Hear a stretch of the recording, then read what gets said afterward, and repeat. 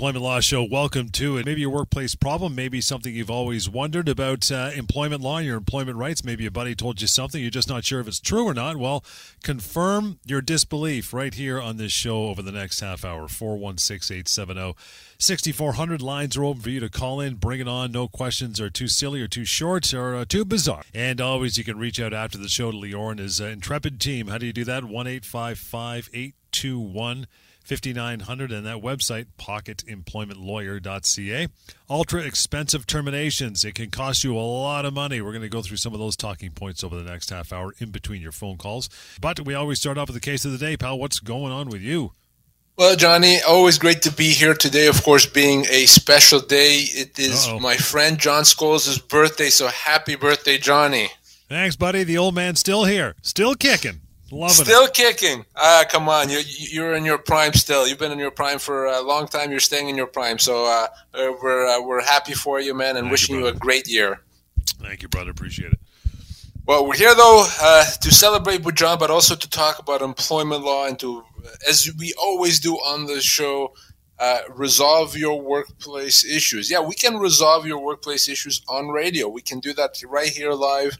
And it starts with you calling us and telling us what is the problem, what is the concern, how we can be of service. Whether you're dealing in a situation where you just lost your job, you're called into a meeting and you don't think they're treating you right with that termination, guess what? You're probably right.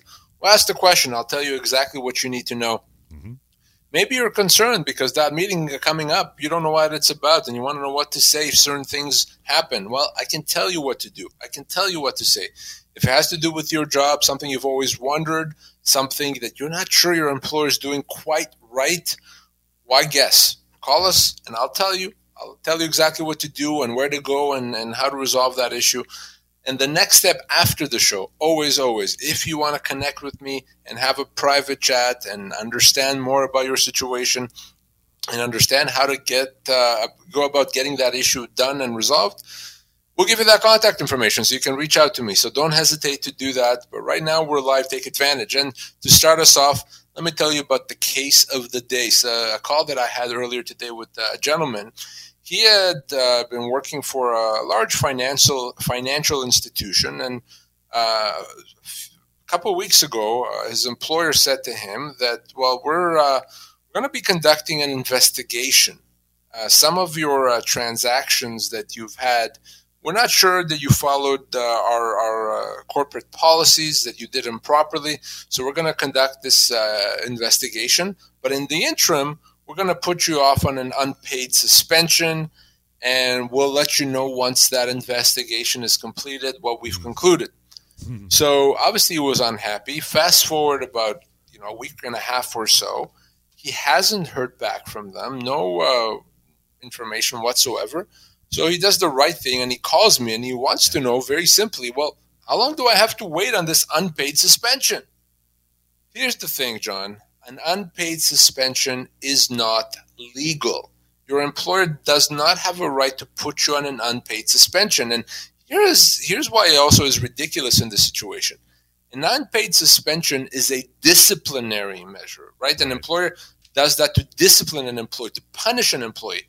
Well, if they're investigating to determine if they should be punishing him. Right. So they're punishing him while they're trying to decide if he should be punished. That's ridiculous. That's not how that works. So by putting him on an unpaid suspension, his employer is terminated his employment. That's a constructive dismissal. Very much like if you've been put on a temporary layoff. Your employer can't do that. The same thing with a unpaid suspension. Your employer can get away with a paid suspension, not an unpaid suspension. So what I told this person is, you can wait. I have no idea how much longer you wait and do it that way. Or you can decide to say, no, that's it. You've terminated my employment by putting me on that unpaid suspension. Now you have to pay me my severance. He's decided he wants to do that. He doesn't want to wait. He's frankly quite upset at the whole situation. I'm going to get him his severance. But I wanted to remind everyone there with respect to unpaid suspensions, no, your employer doesn't have a right to do that. Again, reaching out to Lior and his team anytime for those matters or many more. 1-855-821-5900. But here and now, always encouraged to call. Join the show. John, thanks for hanging in and chiming in tonight. How are you, pal? Good. How are you? Excellent. What's on your mind? Yeah, so I was laid off on Monday, actually, and I just wanted to see if the severance that they have provided is acceptable. So, Okay, so how long did you work there for, John? 11 and a half years. Okay, and what kind of a job were you doing? I was an executive at the company. Okay, you were an executive, okay. And how old are you, John? I'm 48 years old. So you're probably going to be looking at 14 to 15 months of severance. That's what severance would look like for you, especially given the fact you're in a senior role, an executive role. And that means, by the way, that they have to pay your salary for that period of time. They have to continue your benefits, any bonuses you would have expected to get, pension contributions, etc., all components of your compensation. What did they offer you? 1 year. They offered me two different packages, a continuance for up to 15 months or 1 year lump sum. Now, are they including all components of your compensation or just your salary? Yes, all components. So I was as far as I'm concerned, I was pretty happy with the package. But again, 1 year with all bonuses, commissions, and auto allowances was included, and they took the last 3 years of my T4 earnings and then averaged it out and provided me that as the basis of my 1 year package. Or you can take 15 months of salary continuance. Yeah, but unfortunately, the condition though is that if I do find employment at any point in time within the 15 months, I will lose the continuance, and they will compensate me 50% of whatever the remaining balance is. Yeah. So generally speaking, a company can do that. They can reduce the severance if you find another job. So you kind of always have to decide whether or not you want to take the sure thing, which is the 12 months, or whether you think it's going to take you longer to find another job, in which case the 15 months makes sense. This sounds like one of those rare employers that actually maybe listens to the show and has kind of learned that they have to provide proper severance, because I can tell you 90+% of the time when someone with your stats calls me, he would have been offered 6 months or less.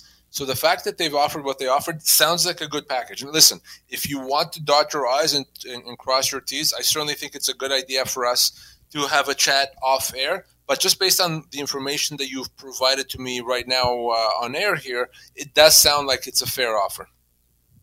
That's great. I have one other question, if you don't mind. Sure. If I was to get involved in your with your firm, what is your turnaround time? Like, would it take 3 to 6 months to settle a claim like that, or like, what would you generally say is a time frame that a person would go through?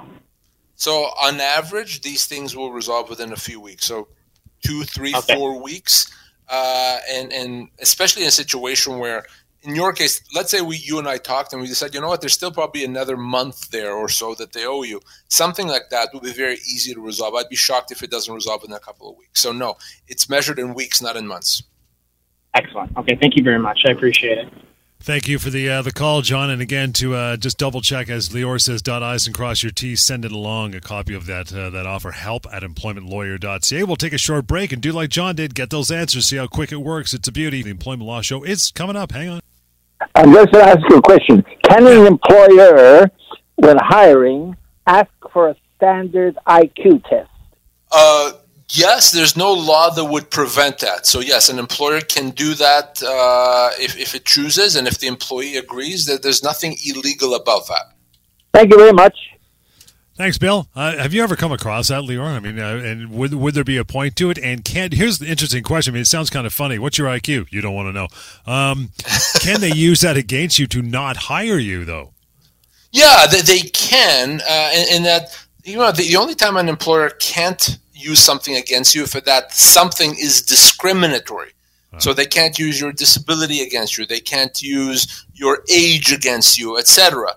But they can have an IQ test, and it's not as common now. But back, maybe 20 plus years ago, it was much more common to see these types of tests. I don't know if it was like an IQ test or aptitude test, but there were certainly these tests that are designed to measure problem-solving skills and some intelligence. There's nothing wrong with that per se, and it wouldn't infringe on any human rights laws. I don't think it's a common thing. I think it would be extremely rare to see that. And I think most employees right now would say, thanks, but no thanks. I'm not interested in doing that. I'll look for another job. Yeah. But there's nothing illegal about it. Yeah, luckily it's not common. I never would have got a gig. IQ test. Oh, Scholes, yeah, he can walk and chew gum, and that's about the limit of it. Let's get to this one, the ultra-expensive terminations. You know, letting go an employee is always going to cost a lot of money as far as severance is concerned. If there's one thing employers listen to this show, they have learned that. And like our first caller, some of them have learned and done the right thing. But in these situations, Lior, it's going to cost you even more. The first one here is if you let go of an employee who has a serious medical condition, if you even think you should be doing that. Yeah, so what we're talking about are situations where you know how much severance usually is going to cost you? Well, this is going to cost you even more. And certainly if you're letting someone go that has a medical condition. Now, I'm not even talking about the fact that the termination itself may be illegal. You can't let someone go because they have a medical condition. Right. But even if the termination is legal, in other words, you shut down the department, you're letting everyone go, and it happens to have an employee with a serious medical condition, well, that employee is going to cost you a lot more to terminate by way of severance. And the reason for that is if that medical condition is going to make it harder for someone to get a job, to look for work, well, that's going to increase the severance. Mm-hmm. Remember, anything that's going to make it more difficult for someone to find a job means that person gets more severance. So if you have two people, one of them is in perfect health and everything is great, the other one has a serious medical condition, it's likely you can't really compare them. The one with the medical condition is going to have a harder time finding another job. So that person is going to be owed more severance. So the rule really is this. If you're disabled, if you have a medical condition, if you're getting treatment and you lose your job, even if the termination itself is legal, you're going to be owed even more severance than usual. So it's extremely important to get legal advice because, you know, that 16-month severance that you would otherwise get could end up being 24 months if you have that medical condition. Another reason to make it a little more hefty on the severance end if you let go of an employee that was recruited from another job. And this can go back years and years too, right? Absolutely. So generally speaking, what happens is this. If you are an employer and you recruit someone, they're not looking to leave. They're not knocking on your door. You recruit them. You go to them and approach them and convince them to leave. And then they come work for you. Things don't work out. You let them go. Well, that employee is going to be owed enhanced severance. They're going to be owed severance that recognizes the time with the previous company. So they're going to be owed a lot more severance than usual. So if that employee had 20 years with their previous company, you knocked on their door, you convinced them to leave, you recruited them from that 20-year company, they come work for you, and after a year, things don't work out, you let them go. You now potentially have a 21-year employee on your hands, and you have to pay that person severance for 21 years. So we're talking about ultra-expensive termination. That's a great example. It's a situation where you recruit someone from a job, a secure job, a job that they've had for a while, only to let them go after 2 or 3 years. If that's what you do, then yeah, you're going to be looking at a very expensive termination. Yeah, and another scenario for an expensive termination, and this one probably very, very common in the last couple of years, that's if you let go of an employee when the economy's not doing too well. Well, obviously for a lot of the last 3 years, the economy hasn't done well. And, you know, there's a lot of talk now about going into a recession and maybe the economy is not going to do well in the next little while. Well, that impacts severance. That drives severance upwards. And the reason for that, of course, is this. In a bad economy, it may be more difficult to find another job, just like I was saying before. There may be less jobs out there, less employers hiring. So in a bad economy, in a situation where it's tougher to find another job, you get more severance. That's happened a lot during the pandemic, especially in the first year or so of the pandemic, when no one was hiring, right? So people that lost their jobs at that point were going to be owed more severance than usual, a lot more. And our courts have recognized that. So bottom line is this, for employees also to remember, if you lose your job during a recession, during tough economic times, the severance that you would have otherwise gotten is going to be even more now, more than that. Why? Because potentially it's going to take you longer to find another job. The ultra-expensive severance package, this is how this is all formulated. And if you let go of an employee who works in, say, a specialized job or industry, possibly, it's going to cost more, yeah? Absolutely. So again, this goes back to the rule that I mentioned, that the tougher it is to find another job, well, the more severance you get. So if the employee that you're letting go is in a specialized role or a specialized industry, that means there's just not a lot of opportunities out there. It's not a lot of jobs. If someone has a very unique role that there's just not a lot of that type of demand out there, that means they're going to take longer to find another job and more severance. If you work in retail, for example, that's probably not a specialized role. Right. I don't know if you work in aviation. Well, again, there's not going to be a ton of companies looking for someone because there's just not too many companies in that business, in that field. So the more specialized the role or the industry, the more unique that role is, the harder it is to replace and the more severance you get. And I'm talking about all these things here to remind people that it's not a straight line. I lost my job after 2 years, therefore I get this much severance. No, there's a lot of factors that go into deciding how much severance you're owed, and the type of job that you have, and the industry that you work for, and the economy that you're in right now. That all can significantly increase the amount of severance that you're owed.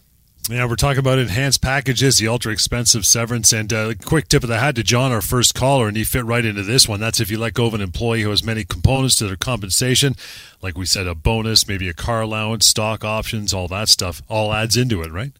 Well, absolutely. It's if you're letting go someone that just has salary, well, then you only have to account for the salary during or in this part of the severance package. Yeah. But if that employee doesn't just have salary, they have salary and bonuses and commissions and car allowance and stock options and pension. Well, the employer has to address all of those things and include all of those things as part of your severance. Remember, your severance is not just your salary. It's all components of your compensation. So if you want to know if you should be getting something, you simply ask yourself this. You ask yourself, would I have received this if I had continued working? And if the answer is yes, I would have, then it has to be included as part of your severance. It's as simple as that. So it's going to be a lot more expensive to let someone go that has all these components to their compensation than if they just had salary. So employers have to keep that in mind. It's one thing to say, well, this employee has a $50,000 base salary. That's fine.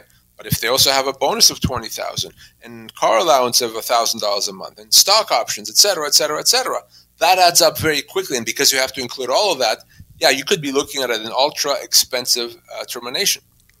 This next one too, it kind of names one of the three main pillars of figuring out that severance, and that is the type of job, of course, how long you've worked there, and whether you're older or not, right?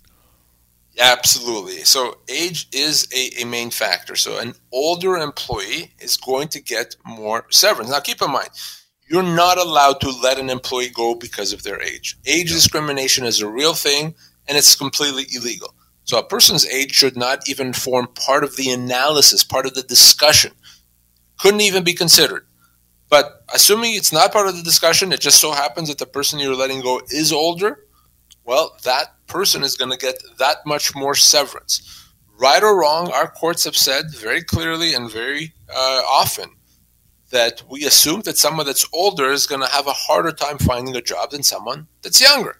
Yeah. So that means that the older person, all things being equal, gets more severance. So if you're letting go one of your employees that's in their 60s or even older, that person is going to get a significant amount of severance. They can get to that 24-month threshold very quickly, even if they haven't worked for you for 30 years. So an employer has to always remember that. And, you may decide that it becomes too expensive a termination. Maybe you don't let that person go. But remember, age is a real factor, and it could significantly, and I do mean significantly, drive up the cost of termination. Yeah, that's what we're talking about with these talking points, the ultra-expensive termination and severance package. It could be costly already, but these ones make it more so. And finally, this one that a lot of people may not realize, Leo, our last one for the list, and that is if an employee that you're letting go lives in a remote location, not a city center, right? Absolutely, and this goes back to what I've been talking about, that it may be harder to find another job, and if it's harder, you get more severance. If you work in or live in a major city, it may be easier to find another job. There's a lot of companies, there's a lot of opportunities, but if you live in a remote location, maybe you're in a small town in northern Ontario, there just may not be as many opportunities around you. You'd have to travel very far. It's going to be hard to find another job. Well, that employee in northern Ontario is probably going to get more severance than the person living in Toronto. Why? Because the law assumes that that person in Toronto may have more opportunities to replace their job. There may be more available jobs and more possibilities than that person in a remote town in Northern Ontario. So something to keep in mind. You want to consider that. An employer can't forget about that. They have to understand and consider, where does this person live? Where do they work? Are they going to be able to find another job? And if not, they have to account for that as part of their severance. Let's grab an email or two with the remaining minutes of the show. Janet's up, says, hey guys, my employer let me go because they said I don't work fast enough. I've never had any complaints, though, before. Did they have the right to do this? So, yes, an employer can let her go because the general rule is your employer can let you go pretty much for any reason as long as they pay severance. So, can an employer let her go because they think she doesn't work too fast? Absolutely.